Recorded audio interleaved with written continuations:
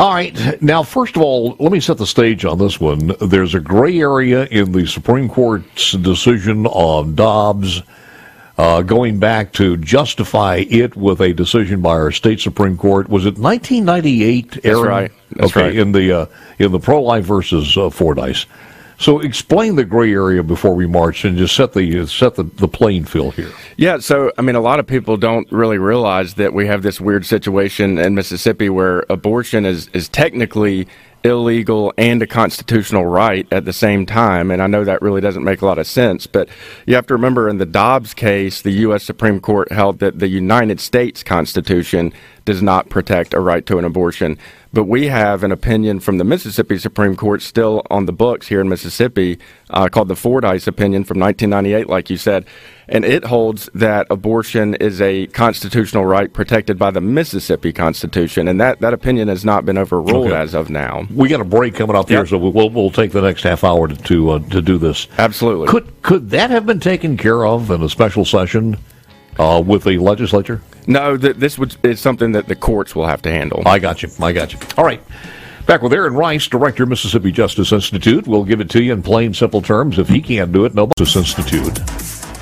And you were explaining again the juxtaposition between the constitutionality from one court to the other, and I'll let you continue, sir. Yeah, absolutely. I mean, you can think about this as exactly the same situation that happened in the Dobbs case, except on the state level instead of the federal level. So in Dobbs, you had federal courts had taken control of abortion policy and declared that abortion was a constitutional right under the federal constitution, and Mississippi and our Attorney General worked to get that overturned, and they overturned that judicial activism at the federal level. Mm-hmm. But there is still judicial activism at the state level that still exists and has not been overruled, and that's the case called Pro-Choice Mississippi versus Fordyce that says that abortion is a state constitutional right, not a federal constitutional right, a state constitutional right.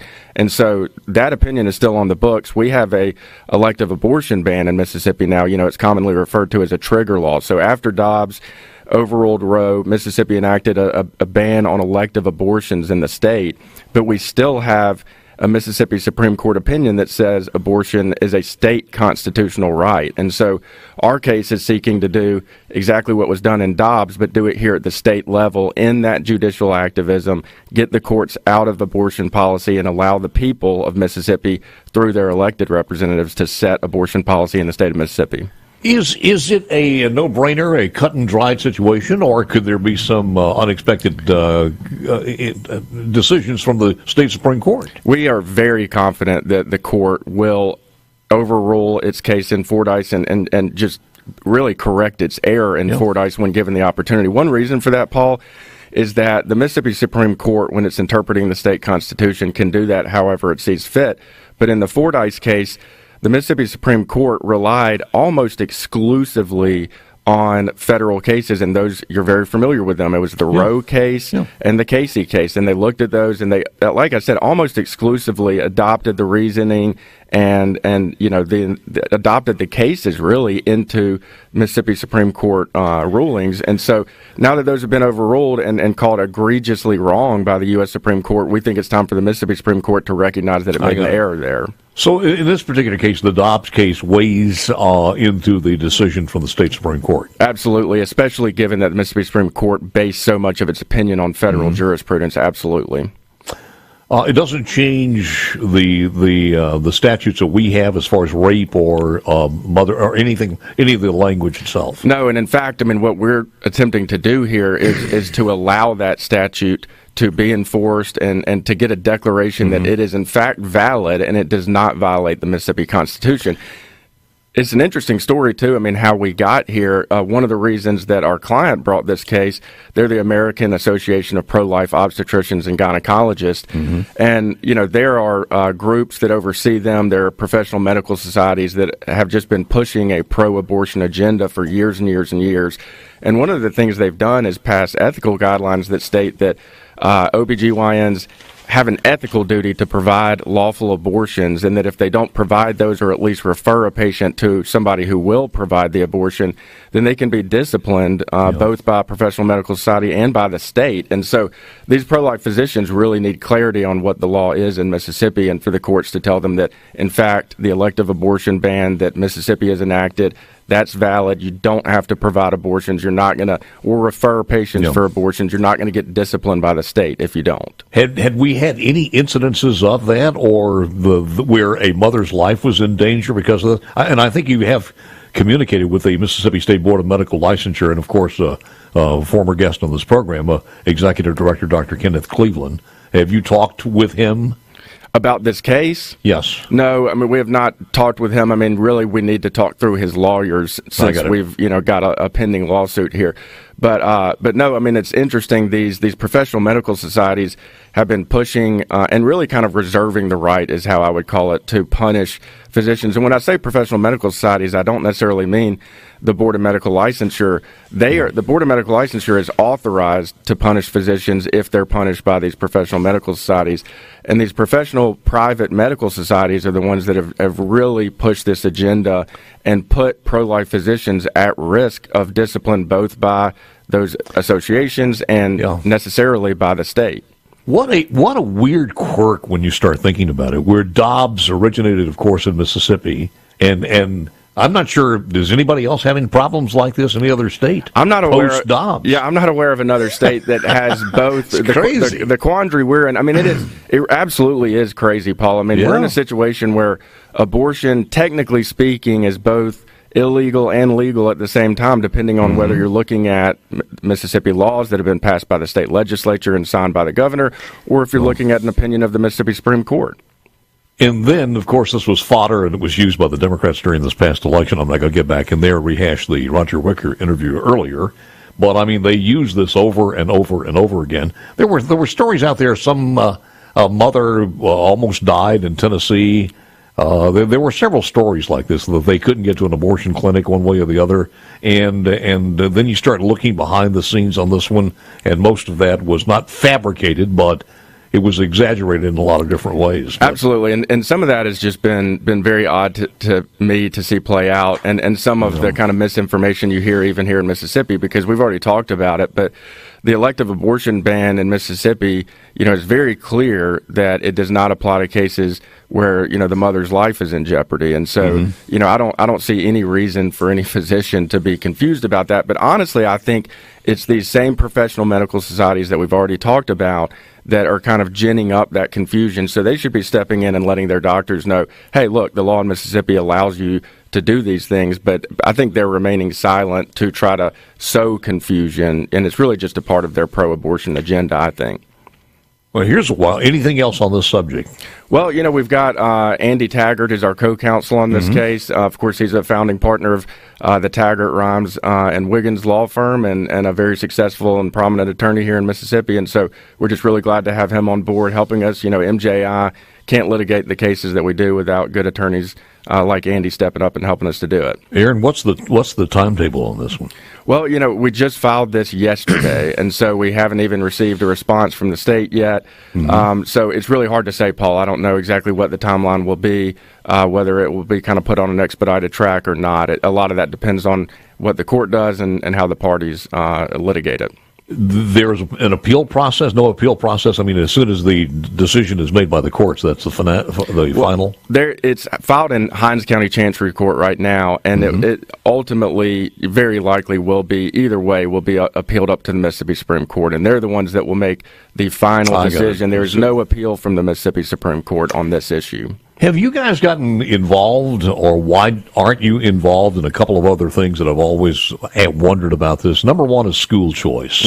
Why wouldn't that be something that you guys would get involved and put legal pressure on that? Yeah, well, we absolutely have. I mean, you may remember that MJI intervened into a lawsuit, and we did that in order to defend Mississippi's Charter School Act. And so, and we were successful in doing that. The Southern Poverty Law Center had filed a lawsuit claiming that the Charter School Act that was passed by Mississippi was unconstitutional. It violated the state constitution.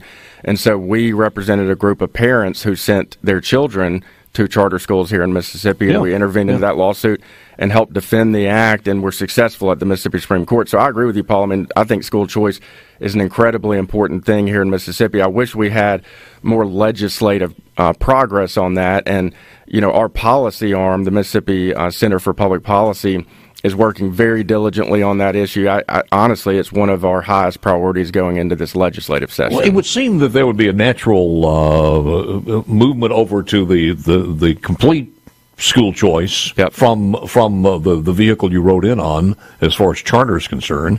When you have, say, a single mom who lives on Oak Street and right across the street is a school that is a well-performing public school, but she happens to be drawn into a line that has to send her kid on a bus to an underperforming school, another public school.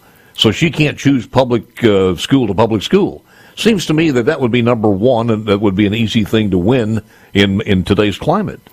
Absolutely, I agree with you. I mean, one of the things that's the saddest to me is just to see children who are trapped in failing school districts. Yes. They can't get out of them. They don't have the money or the resources to send their kids to private school or any of that. And so I agree with you, Paul. I do think that, one of the, just like you said, kind of the easy first step to that was for us to get charter schools in the state at least, and those could open up, especially in areas that had a failing public school. But there's really been kind of just not as much progress on that front, and for a host of reasons, I think the Charter School Authorizer Board has not really worked with some of the applicants to get more charter schools open in the state, and there's a lot of other things that go into that. But I do think we need to see more progress on the charter school front, and like you said, ultimately I think we need to do more to open up schools. Well, God bless, and I'm glad you guys are here. I have another question for you too. Can you hang on for a second? Absolutely. Well, you need a rest anyway from the driving experience that you had. Exactly. I want to ask you about Blue Cross Blue Shield. Okay. And another thing that's hurting a lot of people in the state of Mississippi, and this UMMC, and your thoughts on that one pertaining to your directorship at the Mississippi Justice Institute, Aaron Rice. With Aaron Rice from the Justice Institute, the director, why not get involved, or is it one of those areas where there's just a no-win situation on this insurance for the in Blue Cross Blue Shield, UMMC, et cetera, et cetera? Your thoughts on that, Aaron? Yeah, well, if you're asking if MJI would be involved, it's really a private litigation, private dispute between some private parties over financial issues, which is not really what we do. I mean, we get involved in constitutional litigation against the state. I'll say, too, I'm not an expert on this dispute by any stretch, Paul, so I don't want to give your audience the impression that I am. But I think all Mississippians who have been watching that play out, it's really an incredibly sad situation. I've talked with people who I know personally who have suffered a lot, because of this dispute and the inability for them to have insurance coverage sometimes at the only provider that can provide some kind of specialty care that they need. And so, as an attorney, you see this kind of thing a good bit where I feel like parties get so dug into their position and there's just so much animosity there that it's hard to really just get something resolved. But I think we all feel like the parties here, need to work something out for the benefit of Mississippians. Yeah. One other thing I'll say quickly, if I can, Paul, is that I think this is honestly, indicative of a much larger problem we have in the state, and something that MJI is working on, and that's our certificate of need process in the state. And so, that makes it, as you know, and we have a lawsuit trying to challenge our certificate of need laws in the state, but those make it incredibly difficult, if not impossible, to open up other hospitals, other kind of medical, professionals to provide their services. And so you wind up in situations like this where if one medical provider is having a major dispute with an insurance carrier, there's hardly anywhere else to go a lot of times. And so one thing we could do is just try to get more healthcare facilities in the state, period, and try to open up our laws to allow for that, so that we're not, for competition, so we're not in this position again. Well, then what happens is the end user, the patient's getting caught because they've done a deal with the company through their workplace or whatever it happens to be, and all of a sudden, they didn't renegotiate the contract. Yeah. All of a sudden, what they thought they had, what they signed on to, is not there anymore, and where's the legal remedy for that as far as the individual is concerned? Yeah. And a lot of times it's not an inconvenience, it's life and death. I agree with you, Paul. I mean, this is not your average dispute. I mean, this is really affecting, ordinary people here in Mississippi, people who are very vulnerable and need health care. And the fact that, this dispute between these two major, very large entities in the state, private entities in the state is just very frustrating. And I do think, I know everybody hopes that those two groups can come to a resolution on that. What else you guys working on? Well, I mean, like I said earlier, we're working on our certificate of need case. Well, let me ask you about this. I was going to ask you about it. Where is that now? Because we've been talking about this for a long, long time. We have, and this case has honestly moved very slowly. One of the reasons for that was that we had some private entities that sought to intervene in our lawsuit, and so we spent there was a lot of time back and forth early on in the case about whether they would be allowed to do that or not, and that kind of stalled the case out. As joining with you as friends, or what? No, as on the other side. On the other side, we had a group called the Mississippi Association for Home Care, who represents home care providers, existing ones, and they intervened into the suit to help the state defend the law because they kind of like it. It protects their members. But that where it is, to answer your question, we did finally get past that. After we got past that, then those groups sought to dismiss our lawsuit, and so we had to fight about that for a long time, litigate whether our lawsuit would be dismissed or not. It was not, and then we finally started litigating the actual case. So right now we're going to serve an expert report here on December 6th that's due at that time that'll lay out a lot more of the evidence that we've obtained about the effect of the certificate of need laws in the state, and then we'll just continue to litigate from there. And this all with the story on the rural hospitals closing and all of this, and I understand it just kind of gets muddied as far as the front page is concerned sometimes. Yep. Anything else? I was just thinking there was a couple of other things that were going on. But, well, I mean, there's a lot going on at the U.S. Supreme Court in this upcoming term. Yes. I mean, we're going to see the Harvard UNC case about racial preferences in college admissions. And, that really gets at, there's a whole kind of DEI structure at universities now that's grown up. And, I mean, that's just a huge thing. So it's going to have a big impact on higher education, I think. And, of course, Harvard and UNC are the oldest public and private institution, colleges in America. And that case involves, I mean, if you look at the statistics, I mean, it's kind of a black box in terms of how these colleges actually do acceptance of students. I mean, how much they weight race and all of that. But if you just look at who gets in, the statistics show that it's tremendously more difficult, for example, for Asian Americans to get into those universities, and then to a lesser degree for white students to get in, for Hispanic students to get in, than it is for African Americans. And so I think that's going to be a very important case to watch. I mean, that's been going on for a very long time now. And I think, a lot of people are going to be paying a lot of close attention to that. You know what it's like? It's a little bit like when I'm trying to explain this on the air, like unions. Because it's hard to say there was a time in America where unions were needed. There was a time in America where we had to make some changes where affirmative action, but they got the job done or they were outdated after that. And I think both of those are about the same way now. It's interesting you say that, Paul, because in the case that originally allowed for that kind of affirmative action, if you want to call it that, at the higher ed level, I've never seen a U.S. Supreme Court opinion say something that's kind of offhand and odd because it has no basis in, American law or jurisprudence. But one of the justices who wrote a concurring opinion that I believe wound up kind of being the controlling opinion in the case, but wrote that, we probably need to do this for maybe about 25 years or so, and then the need will be gone. So she actually said exactly what you just said, but in a United States Supreme Court opinion. So we're not quite up to that clock of when that justice had predicted that the need for that would go away, but we're getting close to that clock, which is one of the reasons that maybe when the medicine starts to kill you would be some kind of indication, because it's turning on Asian Americans because of the meritocracy that they've exhibited. It is absolutely fascinating to see, and then sad to see. It's crazy to see. I mean, just like I said, I mean, you can look at how difficult it is. Just statistically, just look at it, and if you're an Asian American, if you're looking at your ACT scores and all of these things, and what seems to happen is that a lot of times these universities claim that they interview these students and they just have a bad personality and quote unquote.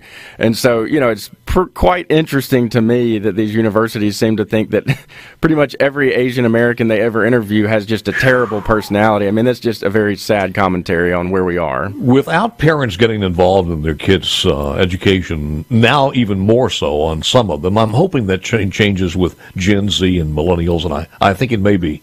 I think we were at fault as baby boomers sometimes because we just turned it over to the educators.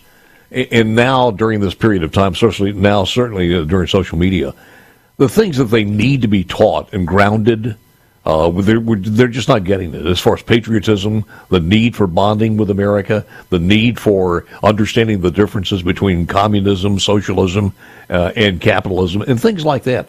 And those things matter. Absolutely, Paul. I mean, I've got 4 young kids at home, and I think about that a lot. And you're exactly right. I mean, I love the schools that our kids are in, but I also recognize that, it's the parents' job to instill the values in your children that you want to see them hold. And, just like you said, I mean, you can't rely on other people to do that for you.